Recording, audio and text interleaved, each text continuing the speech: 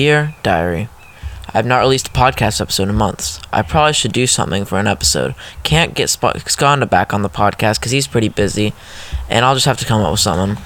And well, what do you know? I read a book, and I could probably talk about it. It's called The Super Life of Ben Braver by Marcus Emerson, by the way. The plot follows a pretty decent line, which is good. Read this book a couple times. Doesn't exactly follow archetypes. Archetypes are basic stereotypical things about the characters. I think not using archetypes is a well-made choice most of the time. This book relates to the movie Can't Hardly Wait and the book Last Kids on Earth in that way. And the book all started because of a peanut butter cup. Ben Braver was sitting on his couch sipping Coke, trademark, and watching the old Adam West Batman show. He starts to really crave a peanut butter cup. So he rides down a path to the right to the convenience store. He grabs a peanut butter cup and gives the cashier money. He gets back on his bike to ride home, but he hears somebody yell. Ben has always wanted to be a hero, so he rides the bike over there. A boy named Dexter is beating the crap out of a kid's dog, and the kid can't really do anything because he's a pretty small kid. Ben walks up to him and says, "You don't really look like a dog person. I can see you're more of a fish guy." Personally, I wouldn't take that, and Dexter does not. The monologue goes on for a bit longer, but I won't say the entire dialogue. Dexter's eyes go black, shine of white light, and Ben is knocked off his feet and out into a coma for 3 days. The next thing he knows, he's talking about a school for people with gifts.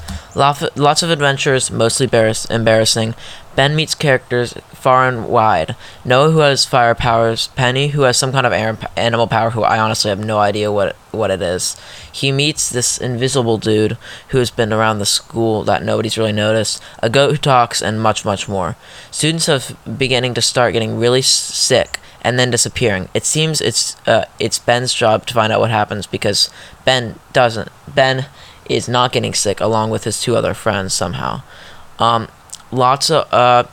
Oh, by the way, Ben's also trying to figure out his power during this entire book. This book was pretty good. It adds an origin story into a story that already feels like it's been going on for a long time. Like, multiple other things join in while it goes. It sounds like a lot of other people. There's a lot of people that come in, and a lot of them are really likable. It presents a really good way of showing the stereotypical story, but I'll sum it up. It also is a pizza in the book for some reason. I'm not 100% sure what that really means.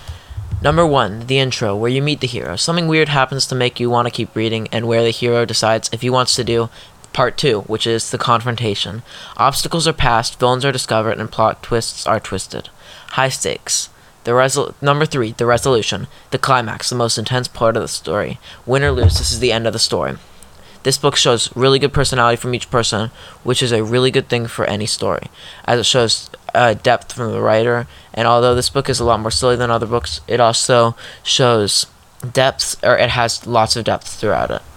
I would give this book an 8 out of 10, and I'm still awaiting the 4th book. I guess I finally came out with a podcast episode. That was probably one of my shortest episodes, but sorry about that. But I am also very happy to congratulate the 60-year-old German woman listening to this podcast. That's what our analytics say, whatever. See ya.